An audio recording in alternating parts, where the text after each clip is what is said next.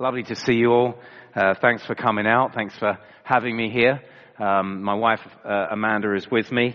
And we nearly didn't make it because of the storms in London, and our flight was cancelled on Friday. And then we got a flight up Saturday morning, and I was able to do all the events that were planned. A men's breakfast, and then speaking at Aberdeen Football Club last night. We had a wonderful... Hands up if you were there. Could you just let me know?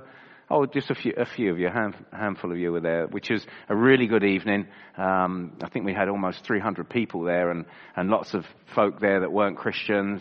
And so it was a good opportunity to sort of bring the gospel to bear, even as I told a little bit about my life and football and faith. And I've just written, last year it came out, my autobiography, A Greater Glory, From Pitch to Pulpit. I was asked to write my biography several times. Once when I was playing football, and I thought, no, I'm still, what have I done? I'm still playing the game of football. I'm still pretty young. And then I finished playing football, and then they said, well, why don't you do it now? And I thought, no, I'll wait. And then when I was 50, that's half a century is quite a long time on this earth. So I thought, well, maybe now I've got a little bit of life experience where I could sort of reflect on my life and put it into book form. And I think that everyone should write their biography. I think everyone should write their memoirs, even if you never publish them. Because what happens is, when you start writing it down, you see that actually your story is a story of God's grace to you.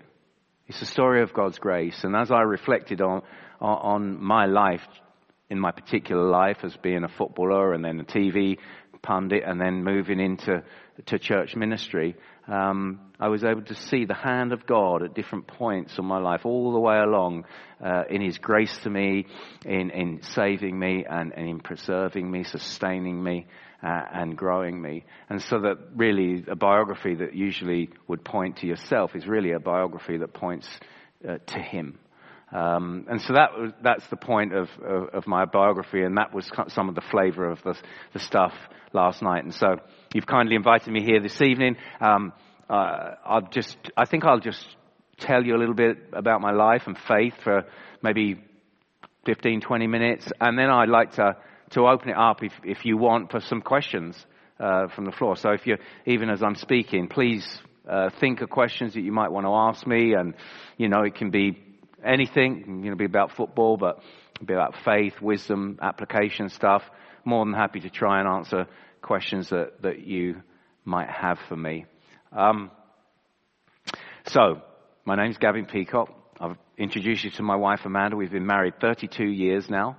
We got married in 1989 when hair was big, and shoulder pads were big too.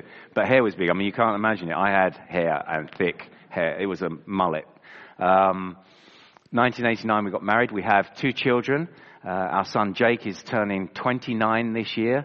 Our daughter Ava, she's 26. Jake is married to Krista. And they've just a year ago had their first baby, our first grandchild, little Charlie. So he's just turned 1. And then Ava married Austin 3.5 years ago.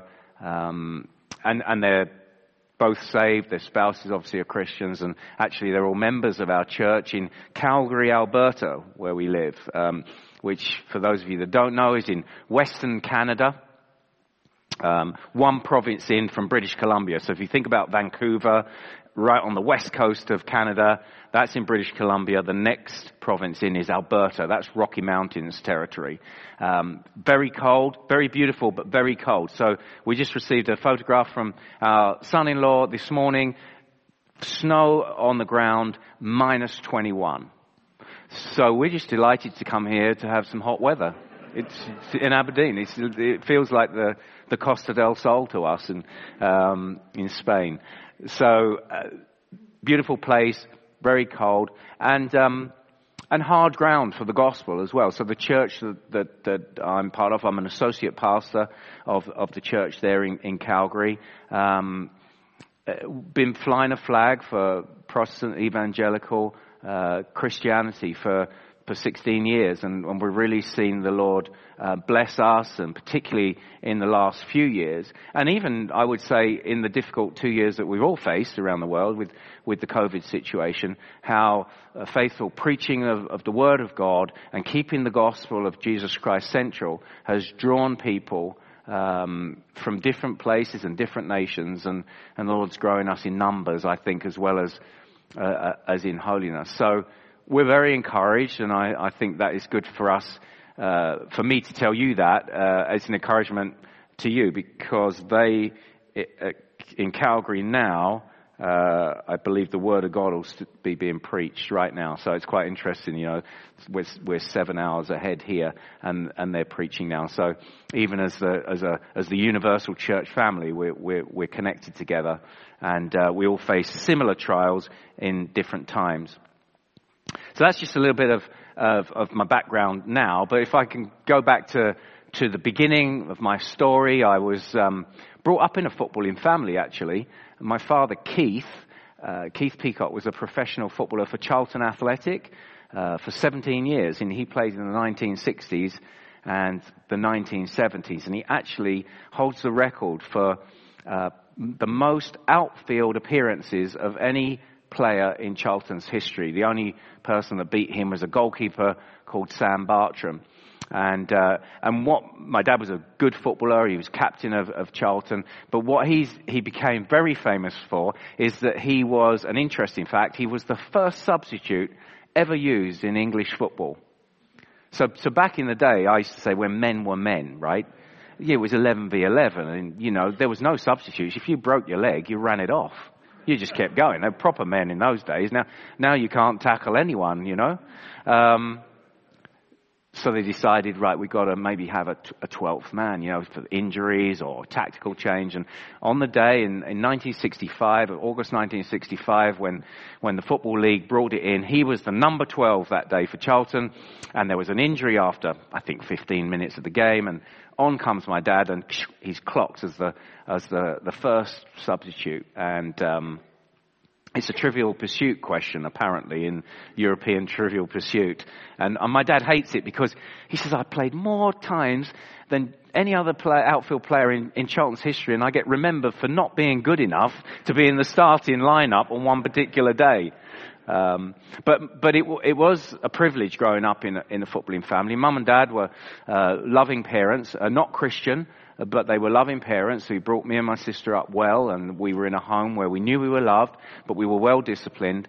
And of course, I had then this example of my father, who never pushed me into playing football, but always encouraged me. Was a really good dad who was present with me and my sister, and he was a wonderful coach as well. So I grew up around the smell of the dressing room, going down to Charlton's football ground, the training ground, whenever we had school holidays, and so there was that example there for me to follow. So all I ever thought about doing was following in my dad's footsteps, becoming a professional footballer. And like a lot of young boys, it is a schoolboy dream, and I guess for some girls now, it's a schoolgirl dream with the growth in women's football over the last decade or so.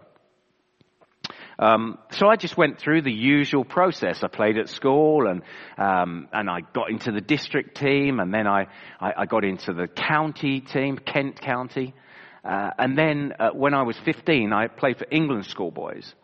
So now I was at a level where obviously I'm one of the best schoolboys in the country, and that was in the days where at the end of every season they would have a televised match on ITV, and it was always England schoolboys v Scotland schoolboys. So that was just a big match. And you think at 15, you're walking out at Wembley, there's 70,000 people there, and it's England, Scotland, and it's just an iconic thing. And so it was then that, all the football clubs around wanted to sign me. And I ended up actually signing for Queen's Park Rangers. Arsenal and Tottenham, Liverpool and Aston Villa, other clubs wanted me, but I chose Queen's Park Rangers because they were a top top-flight team at the time, but their manager was a guy called Terry Venables.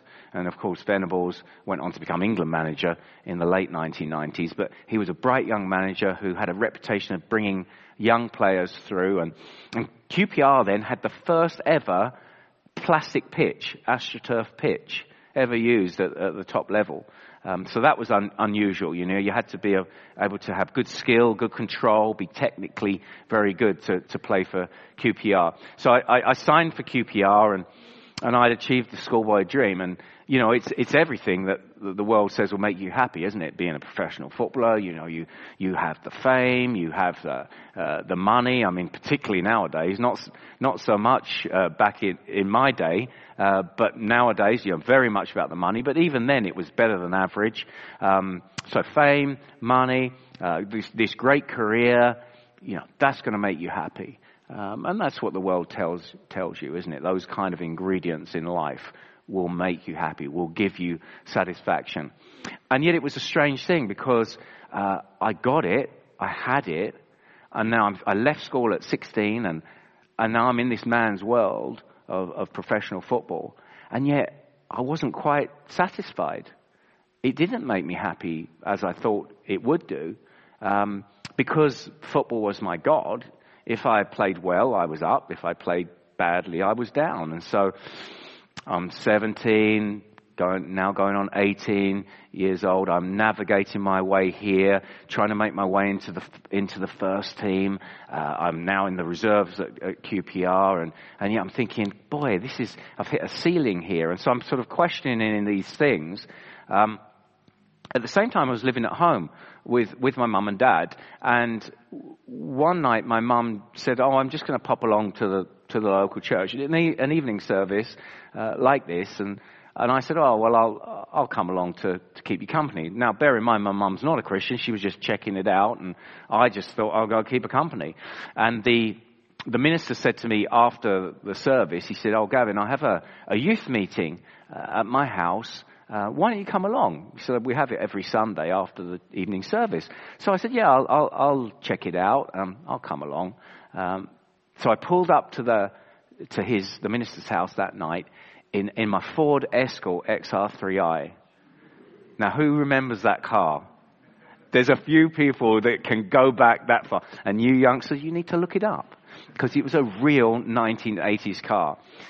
Sporty, it had the spoiler on the back, and of course I told you I had the haircut to match, and so I've got the car, I get out the car, I'm in the in crowd, I've got the career, got a little bit of money in my pocket, I walk into the room that night, these young people there, half a dozen or so young people, my own age, they did not have what I had, none of what I had. They weren't so-called in crowd, but when they spoke about Jesus Christ, and when they prayed, they had a joy and a reality that I did not have. And so the first thing that I noticed was the witness then, the testimony, if you like, without even saying too much of other believers. So that's just I think an encouragement to all Christians is that, it's the way you are, it's the joy that you show in Jesus that can have a powerful effect, even in drawing people to Christ. Of course, they need to hear the gospel and believe to be saved, but it was really that kind of witness of those guys and thinking, wow, there's a joy here there's a reality here they have that I don't. And then it was over the next couple of weeks that I heard the minister unpack from the Bible what is the gospel. I began to see, as he showed from the very beginning of the scriptures, that God had made this universe and everything in it, including man as male and female in his image, to live under his rule, his benevolent good rule, as he gives everything to Adam and Eve in the garden. And yet, because of their disobedience, and ever since then, all men and women have fall short of the glory of God and have sinned and fall short of the glory of God. And I might have thought God was up there somewhere before, and people would talk about sin, but God had no bearing on my life, and sin in my mind might be doing a few things wrong, but everyone does things wrong, don't they? Until I saw from the Bible that, no, sin wasn't just the things I did, it was the things I thought. It was the things that I said, and that I was a sinner by nature. Because I'd inherited the nature of Adam, and that if God was to be good and just, that I must sit under that justice, and he must deal with that sin, and he must punish that sin. And at this point I'm thinking, now I was told gospel means good news. Where's the good news at this point? Until then, the minister went on to explain, God is just. You're a sinner that sits under that justice, but because of his great love, because of his great grace, he's given his only son, Jesus Christ, who came and who lived and died and rose again as a substitute, taking the punishment for sinners on the cross and living a perfect life of obedience that we can never live. And that's just so freeing, because we all get caught up in that works righteousness, performance mentality. Football, what's it about? It's about your performance, on a Saturday. So I was in that mode. I do well, I earn it, I get my place in the team, and it's suddenly not about my performance, but the performance of Jesus Christ for me. And that I was to recognize that, to turn from my sin and trust in him, and I could have forgiveness of sin, eternal life, and know the God in a right relationship, know the God who made me and who has loved me. And I believed upon Jesus, and I was saved. This is at age 18. And suddenly, then, as Christ broke into my life, football wasn't God anymore. Jesus is God, and everything began to make sense. I had identity. I had purpose. I knew my place in the universe. Suddenly, I wasn't the sum of all of my performances on a Saturday. That wasn't my identity. My identity lay elsewhere. And I had a future and a hope beyond football. Football wasn't everything. And so it actually helped me, I think, to become a better footballer, because that pressure was lifted all of a sudden. It's a tough world being a professional footballer. It's cutthroat, and you have to be able to deal with lots of criticism. Criticism from your fellow professionals, criticism from your manager, criticism from the crowd, and it can be something that crushes you unless your identity and hope and security lies elsewhere. And suddenly I knew Jesus was with me to the end of the age, and if he's for me, who can be against me? And I actually felt the pressure lift and began to, I think, play better. It wasn't too long, and I was in the first team, and then I told straight away I told the other players that I was a Christian. I was 18 at the time, and so I was thinking, what are they going to say? You live with a bunch of guys for 10 months of the year. They'll know what you get up to at the weekend. So, what did you do this weekend? Oh, went to church. Oh, why'd you go to church? Well, I've become a Christian. And it spread like wildfire around the training ground. Oh, Peacock's become one of those born-again Christians, as if there's any other kind. I said that last night. Not many people laughed. I said, it's a Christian joke. And not many people laughed at that. But yeah, so the guys are like, oh, he's become a Christian. And like anything new, there was a bit of Mickey taking.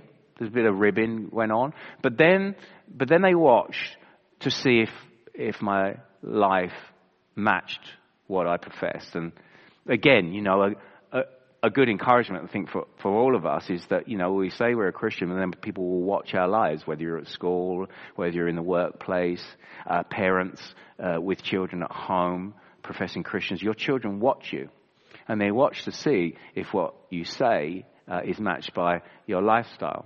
And we know that it won't be a perfect consistency, but there will be a consistency there.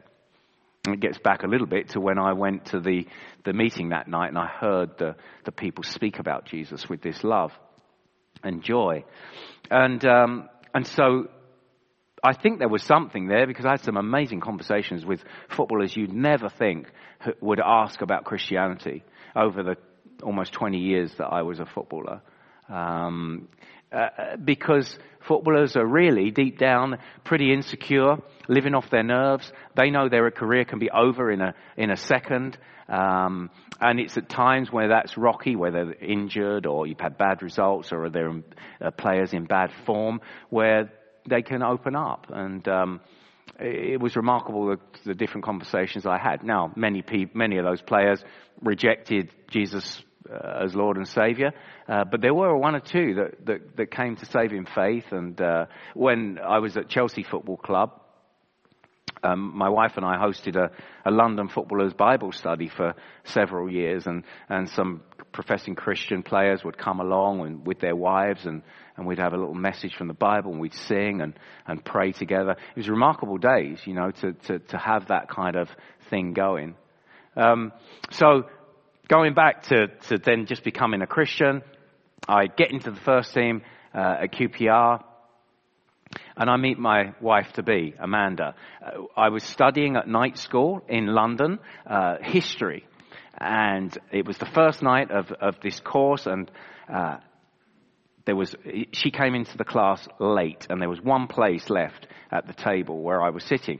And she sat down next to me, and I thought, I like this girl smile. I'm going to chat to her at the break, okay? Because I was really concentrating on the history, not... So I went up to her and started chatting, and she said, what do you do then? I thought, I've got this in the bag. I'm a footballer. It's a killer line for the girls. It gets the girls every time, surely. So I'm a professional footballer. She went, I don't really like football at all. I was like, God's humbling me here. But she was very interested when I said I was a Christian, because new Christian, I'm telling everyone at this point I'm a Christian. And she started to come to church with me, and then Amanda was saved after a couple months, and then we got to know each other, and we ended up being married a couple of years later. And so then, as a married man, my career was on its way. I went to Harry Redknapp bought me at Bournemouth Football Club. We were down there for the first year of our marriage, and then I remember Harry calling me over after training one day, and he said to me, Gavin, Newcastle United have come in for you. And I didn't hear anything else. I just knew I've got to go to Newcastle. And I went home to Amanda, and we've been married a year, and she got the house all nice. We've got a nice little house, and it's warm down in Bournemouth, and the sea's there and everything. And I said, Amanda, Newcastle United are coming for me, and it's a big club, and we've got to go. And she just burst into tears and said, where's Newcastle? I said, it's up north, and it's cold. I said, but it's a great opportunity to go. And she was brilliant, and we, rallied together, and we went up there, and we had 3 great years at Newcastle, culminating with promotion to the Premier League with Kevin Keegan. Keegan came to Newcastle and set the place alight, and I just loved playing for Kevin. He was just this great leader of men, great motivator. We get to the Premier League, and we've won the championship, what it's called now. We ran away with it. I was captain of Newcastle, and things couldn't be going better. I was at the peak of my powers, and at the same time, Amanda had fallen pregnant with our first child. So all through the promotion season, she's pregnant and growing, and it's as if the baby is about to burst out, right, and celebrate the promotion at the end of the season. And literally, we got promotion, and there was an open-top bus ride around the city centre of Newcastle. 100,000 Geordies lined the streets, and about a week or so after that, Amanda went into labour, and it was a very, very difficult labour. She was 2 days, and in the end, they were very concerned about the baby getting enough oxygen, and it was a forceps delivery. The cord was wrapped around the neck a couple of times, and anyway, I was just there and looking just to see, is it a boy or a girl? And then he cried. So it was a boy, right? And then he cries, and then I see, half of his right arm is missing. So Jake, our son, was born without his right hand. So there's a third of his forearm on that side. And we didn't know. We didn't know this at all. In those days, we only had one scan, and for whatever reason, the way he was lying or what have you, we didn't see. So it was a total shock at the end of this traumatic labour. And then to go from the highest you felt to then just this gut-wrenching feeling, and then the ground begins to wobble. And, I realized then, I'm at the peak of my powers. I'm a professional footballer. The career is there, and yet I've been brought low, really low. And, it just shows the fragility that we all have, and that we don't know what is round the corner. But it's in those moments you find out, on what ground do you stand? Upon whom are you standing? And as the days went on, and as Christian friends came around us and encouraged us, we knew we stood on the rock. We knew that God was good. We couldn't understand everything around it, the particular suffering that we had, as many of you, I don't know all of you, but I know you'll all be suffering or have suffered many, many things. And it perplexes us at times, and we don't know why God has allowed it, brought it into our lives. But we do know He's good. We do know He's good because He gave His Son for us. And so our sufferings then as Christians drive us back to trusting in God and His wisdom, even as we know He is good through sending Jesus to be our Saviour. And that our sufferings then work to strengthen us, almost like physical fitness training. I always say suffering strengthens the fibers of faith. So that's what it does. It's like going to the gym and you hit the gym and it's painful. Or you're running and it's painful. If you did not know that you'd be fit at the end of that, you'd give up. But the Christian knows that there's a purpose in the suffering. And there's a spiritual fitness that happens at the end of it. And that's why you don't give up, because there's purpose in suffering for the Christian. And I think we can all look at the last couple of years and say we've all suffered in many, many ways. And yet there's purpose for God in that suffering. Jesus Christ will build His church, and the gates of hell shall not prevail. And He's always doing His good to His people. And the church is the apple of God's eye. And so these are lessons we learn in age 25, 26. It got out in the newspapers, and we suddenly started to get letters from all over the country, from different folks, people who had been born with one hand, parents who'd had a child with the one hand, all encouraging us, Christians as well. And so at the time Newcastle got to the Premier League, I then said to Kevin Keegan, I love it here, but we're from the south and we'd like to be closer to our family. It's our first child. There's some difficulties here that we've got to deal with. I'd like to go if possible. And Kevin was brilliant. He showed great compassion, and he said, I won't outprice you in the market. Within a few weeks, Glenn Hoddle had the Chelsea job, and he made me his first major signing. And I went from one great club and one great manager to play for another, and had 4 tremendous years at Chelsea, and really was part of turning the club around from, a decent Premiership team to a cup team that could compete in Europe, and then what they are now is something different. When I was at Chelsea, I was club captain, and I used to go and battle for an extra £50 on our win bonus, because we got £250 if we won a Premier League game. That's amazing, isn't it, to think that? Now they're getting, £200,000 a week. We had players in the team that were earning, £750 or £1,000 a week, which is decent money, but it's just gone through the roof now. It's a different world in many, many ways.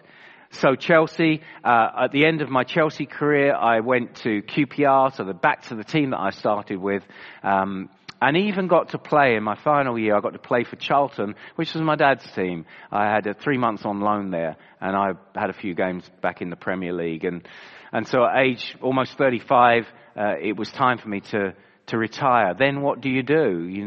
I still had a mortgage, but I knew that God would provide for me. He had all the way so far, and I was called to act, of course, and not just be passive, but He would take care of me. And I considered management, but then the media side of things was becoming really big.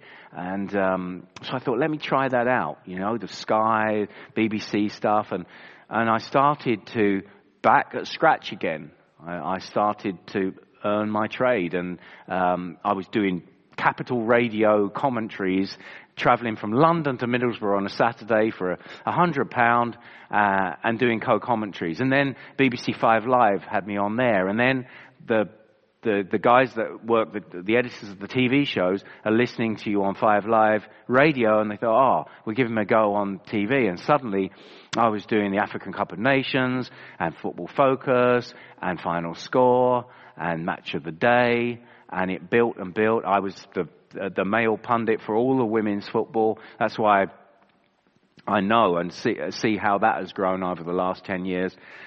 And it couldn't have been going well. It was a second dream career. You know, I'm working with guys that I'd played against or played with. I'm talking about the game I love. I love to bring insight of the game to people at home. And it was a thrill to do it for 6 years. And I went to World Cups and the European Championships. And around 2006, Amanda got quite ill and was in hospital for a couple of weeks. And as, again, we get back to suffering can recalibrate your focus a little bit. And I was praying and reading the Bible.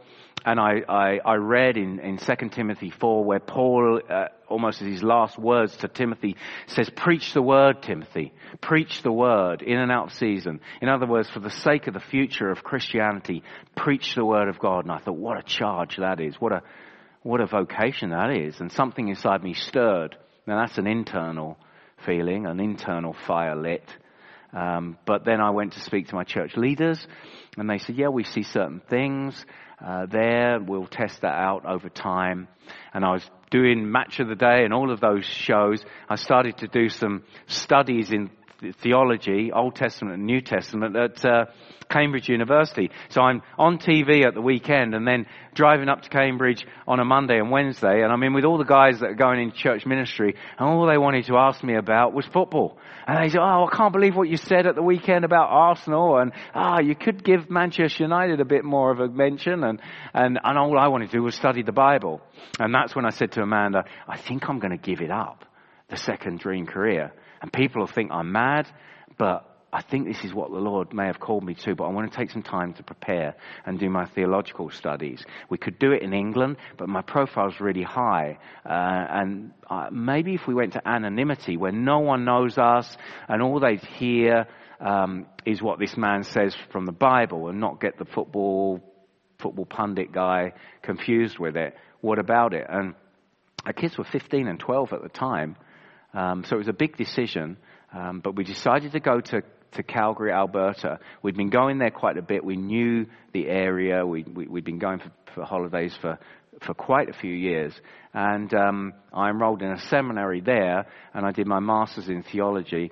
And 3 years later, we were looking to come back. A couple of churches were interested, and a church in Calgary offered me a position there.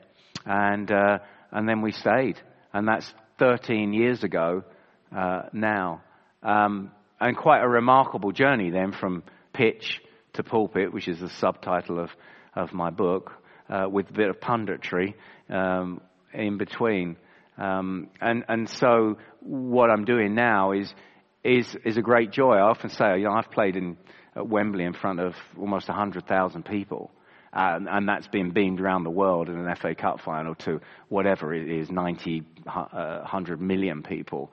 And yet I feel more the weight of responsibility and more, if you like, a different kind of nerves, but a butterflies in the stomach when I bring the Word of God on a Sunday. Because you're dealing with eternal things. You're dealing with people's souls. You're dealing with life and death. Football is great, but Jesus is greater.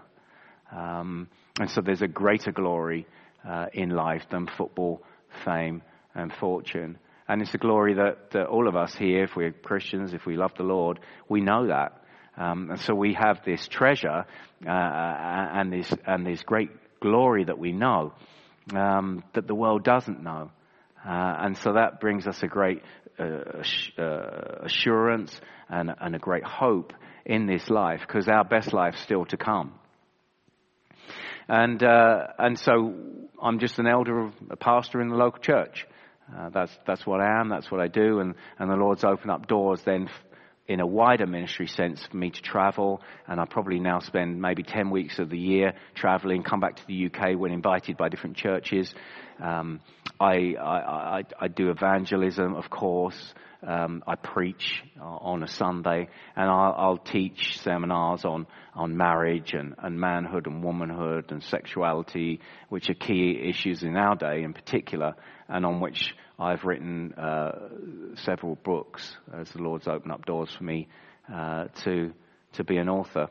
And so, I just say that really my story is the story of an ordinary kid from the southeast of England who was extraordinarily blessed by a gracious God, had the privilege of living as a professional footballer for a few years, but those things pass. And if you're a Christian, you know that you're always growing, that the Lord's growing you in fruitfulness, and that as the outer man fades away, the inner man is strengthening. None of us know what is round the corner. Life is a breath. Wisdom teaches us to consider the end of things, and the Christian knows the end that is coming, and the end is really just the beginning for us. And so, what a great privilege to do what I'm doing. What a great privilege to be a Christian. So I just wanted to let you know that, and to encourage you, and to also say, tell people the gospel, because you just never know. You just never know the fruit of the words. In John 15, the vine and the branches. Jesus says that the true branches will bear much fruit. That's an interesting phrase, bear much fruit. And some of us can look and think, well, I don't think I bear too much fruit. But all true Christians will bear much fruit. And I think, and part of that fruit, yes, it's Christ-likeness. It's also the fruit of conversions that come from evangelism from the mouth of Christians. And who knows, you tell people the gospel on that day when Jesus comes, there might be a line of people that you never knew. On that day, they didn't become Christians, but they heard the gospel, and down the line you played a part in bringing them to Christ. So just to encourage you to press on in the Christian life and press on in Christian witness. So maybe if I open it up now to if any of you have any questions you want to ask me before we close. Are we singing at the end, or are we just closing at the end of this? Closing at the end of this. So yeah, any questions? I think there's a roaming mic. Well, there's a man with a roaming mic. The mic won't roam on its own. Roving mic. Any questions you might have? Even if you were there last night and you didn't ask one, you can ask tonight. Oh, there's one at the back. Teasing you slightly. Oh, there's one here with this gentleman here. Have you ever emulated Beckham? I think I've tried to emulate Beckham, tried to bend it like Beckham, and I couldn't quite do it. And as you can see, I could never do anything with my hair like it. Yep. I scored a goal from a corner kick. You did? Were there any witnesses? Because we all get better in our minds as the years go on. Yeah, I played against Beckham actually when he would have been 18 and just breaking into the Manchester United team. And I was at Chelsea and we played Man U in a pre-season friendly, and I came in at half time and I said, God, who's the good-looking kid playing on the right side of midfield? He's decent. And someone went, Beckham, I think is his last name. And within a year he was in the England set up. So quite the player. Thank you. Yeah, I was just wondering if you think it's more difficult today to be a Christian in sport than it was in your day, and specifically if you were asked to wear a captain's armband with a rainbow collar on it, would you wear it? Great question. Yeah. You just signed for QPR, not Liverpool. My son was wondering about that. I did. I missed that. Why did I sign for QPR and not Liverpool? And not Liverpool, because they were interested in me. Liverpool actually interested in signing me. I think well, starting with that one, QPR, I mean, I was a London lad, but it was really a couple of things. Obviously, QPR is a smaller team than Liverpool, but I thought Terry Venables, and my dad, who was in the game, said he's going to be one of the best managers around, and to play for him. And then I thought I could probably break through a bit quicker in a smaller pool of players than if I went to Liverpool. Do I think it's more difficult now to be a Christian in professional football than it was in my day? I think it's a good question, because in my day, Christianity and religion and football wasn't really talked about too much, and it was probably mocked a little bit more. Now, when you've had the influx of all the players from all different cultures around the world, I think religion has been talked about a little bit more. There's Muslim players and Jewish players and players that have come. So it's culturally become more easy to talk about. But you know what? People just kind of jumping off of that. People say, is it difficult to be a Christian and a professional footballer? And I say this: it's difficult to be a Christian in any walk of life, because all of us are fighting against the world, the flesh, and the devil. There are particular pressures, though, in being a professional footballer and a Christian, because it's very public, your faith. If you're, open about your faith, it's very, very public. And you face pressures that are absolutely huge, but they come from a Saturday to a Tuesday. Really up from the back pages, headlines for doing well on the weekend, and by Tuesday you're the villain. The fans are booing you and you're out of the team. So you set these massive highs and massive lows, and people are watching you very publicly. Would I wear a captain's armband with a rainbow on it? No, I wouldn't, because I'd have to stand on what is true from the scriptures, and I think that. So it gets a little bit back to your question of being a Christian and being a footballer, because you're being asked to do things and make even political statements as if it's expected of you as a player, and it doesn't seem to be a lot of room then for you to be able to stand on the Bible if you're a Christian. So if I wanted to say certain things as a Christian now publicly, if I was a professional footballer, it's going to bring me into conflict with my club and especially with some of the policies that they have. So I would then be standing, as a couple of sportsmen have done in the last couple of years, maybe to be made an example of by the world, but I would have to risk that. And I would be willing to risk that, to stand for Jesus. But then that's the case for all of us, right?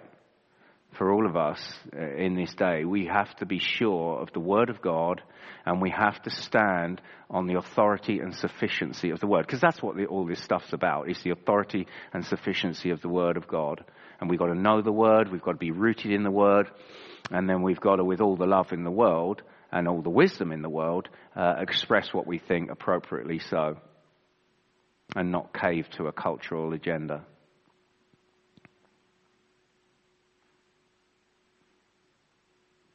Yes, little fella here.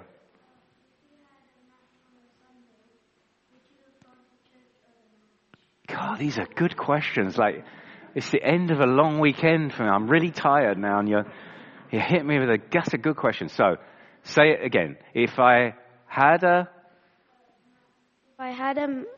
had a match on a Sunday, would you have gone to the football match? Are you talking about when I was your age or when I was a professional footballer? Professional. Okay. So being a professional footballer then was my job.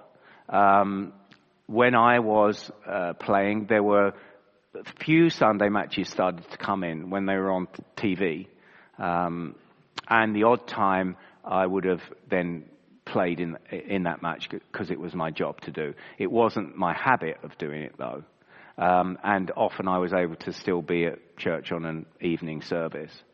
But I think it's another, getting to your question of back then and now, even for youngsters, what do you do? If you're a good footballer, you might be asked to play on Sundays. And I would just say to you that what I said in the talk, that football is great, but Jesus is greater. And that, if you honor God, God will honor you. And sometimes that means making difficult decisions that people think, oh, he's crazy, she's crazy for making that decision. But you honor the Lord, you stand on the word of God, and you will find that God honors you. And there's football is just a few years. A life with Jesus is eternity. So if you can know that lesson now, that's a great lesson you've learned. Yeah. Was it freeing? Was it freeing when you moved from the United Kingdom to Calgary in Alberta, where you were, no offence, but basically unknown? You were just a guy coming to go to a church, be a assistant pastor, whatever else.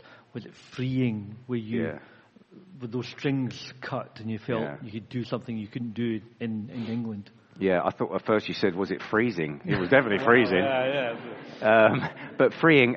It was, I would say at least the first decade. We've been there 13 years. So the first 10 years, the hardest 10 years of our lives. Hardest. Leaving family and friends and the country and the culture. I don't know if any of you have emigrated, but it's a hard thing to do. So there was a certain sense of freedom in it, because you go in but in that, we loved being in England. We loved our lives. We loved our family. There was a cost to it. So it wasn't like we were sitting here thinking, oh, we've got to get out the country. We really want to go. No, it was call to ministry. Where is the best place to do this? It looks like it could be a good thing. Prayed about it, took advice and all of those things, made the decision. But and I really felt that, and I talk about it in my book, in detail, I really felt the burden of leading my family into that, and really even hurting people who I loved by leaving. So there was this aspect of the freedom that it brought, but it was a cost as well. There's a great cost. Yes.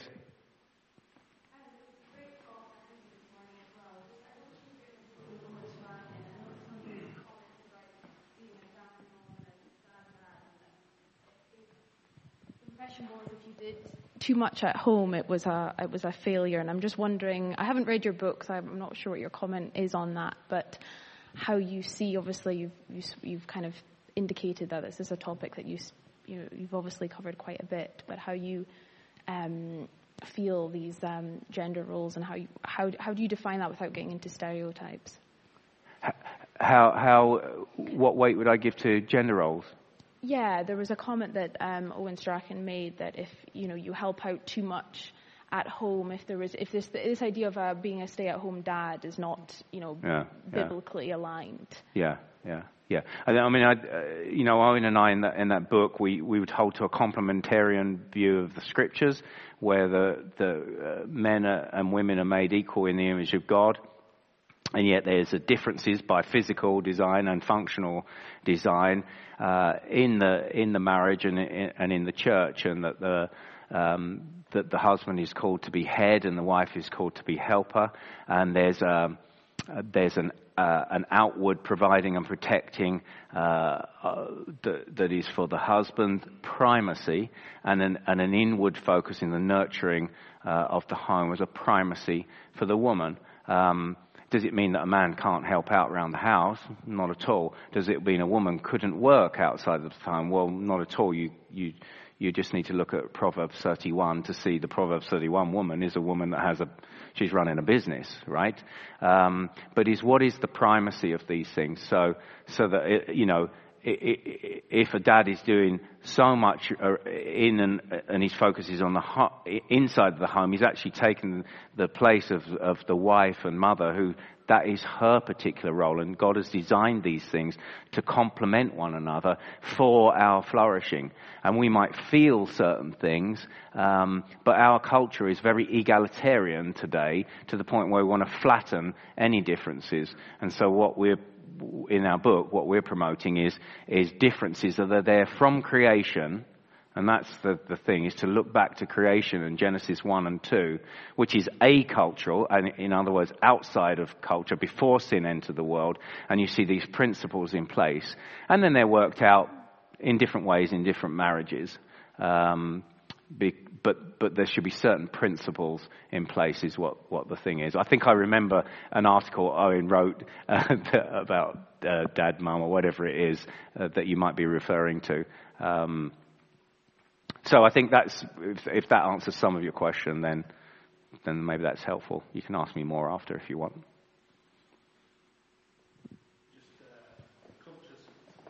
Can I do one last? Cheers.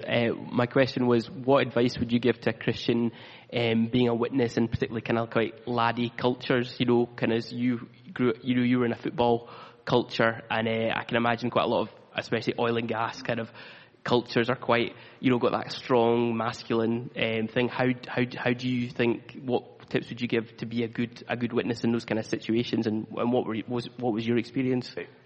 Are you talking about, because you were talking about my culture and that sort of laddish? Are you talking about a guy being a witness into that? Because obviously, well, from my own experience, yeah. For you, yeah. So, well, yeah. I mean, I would actually say that a laddish culture isn't actually a very masculine culture. It's not really being what a man should be, laddish. But so you can actually be a good witness by actually being a good Christian man, a good biblical man. A gentle man. We've lost that kind of phrase, but as laid out in the scriptures, what a man should be. And actually, then you become a witness, and so you're slightly different then to the other guys. You aren't acting in the same way as they're acting, whether it's in the silliness or the way that they might be with women or the way that they might treat drink. You're a man of God, and you would then treat women with a respect and an honor, and seek to protect and provide for a woman according to the relationship you might have, and not be using them as maybe that laddish culture would see it. And you would have a certain then weight about you. There's a lot of lightweight guys out there, they're just jokey, they're just here for the here and now, and a Christian man has a certain weight to him, a certain seriousness about him, at the same time being patient and kind and loving and generous and all the things of the fruit of the Spirit that we should all be. So I think as you pursue a biblical masculinity, or if you're a woman, a biblical womanhood, you can actually, and these are why these things are very important in our day, because we've not taught well on them. We've not taught about the distinctives, and so then in an egalitarian culture, it just feeds into it, and we don't know what to be or how to act as a man, as a woman, equal in the image of God, but there's a difference, and so then we become a witness. So that's why I think these particular issues we need to be clear on, not just theologically be able to explain them, but to live them out. And then you know what it is. It actually becomes evangelistic. Because why are you like this? Because I'm a saved man, and I live according to the way God has designed me to live. And this is what he sets out, and this is good, and this is noble, and this is right. Thanks, Kevin. Thanks for your fascinating insight. I'm sure people might have further questions, which they can maybe ask you downstairs. I think just one last question from me, and maybe on behalf of us, is how can and what can we be praying for yourself and Amanda as you enjoy the rest of your time here in the UK and as you head back to Canada? Well, we go back to London on Tuesday, so you could pray that there's no storms. That would be great. Is there? When? No. Is that true? Well, oh well. Let's be praying for the weather then. Oh no. Yeah. I think just maybe that the Lord would provide. These ministry trips they're very tiring and draining, and that he would provide strength. And it is amazing that when we do travel, because people ask those kind of questions and because of the churches we visit, we know that certain people are praying. You really feel upheld, because when you're on the trips, you're out of your normal routine and you don't actually have the time to pray and be in the Word like you would normally. So it's the prayers of the saints that uplift you. So pray for that. Pray for fruit even from this weekend, that people will be saved and encouraged. And then I'd just say finally, if you can just pray keep Calvary Grace Church in your prayers. We face the same kind of things that you face, and I'm always remembering that passage in 1 Peter 5 where the Peter says, don't forget, around the world there are your brothers and sisters who are suffering the same kind of things. And so if you just keep us in prayer in these days, that we'd remain faithful to God's word. Absolutely. Let's just close in a prayer. Heavenly Father, we just thank you for your faithfulness to us.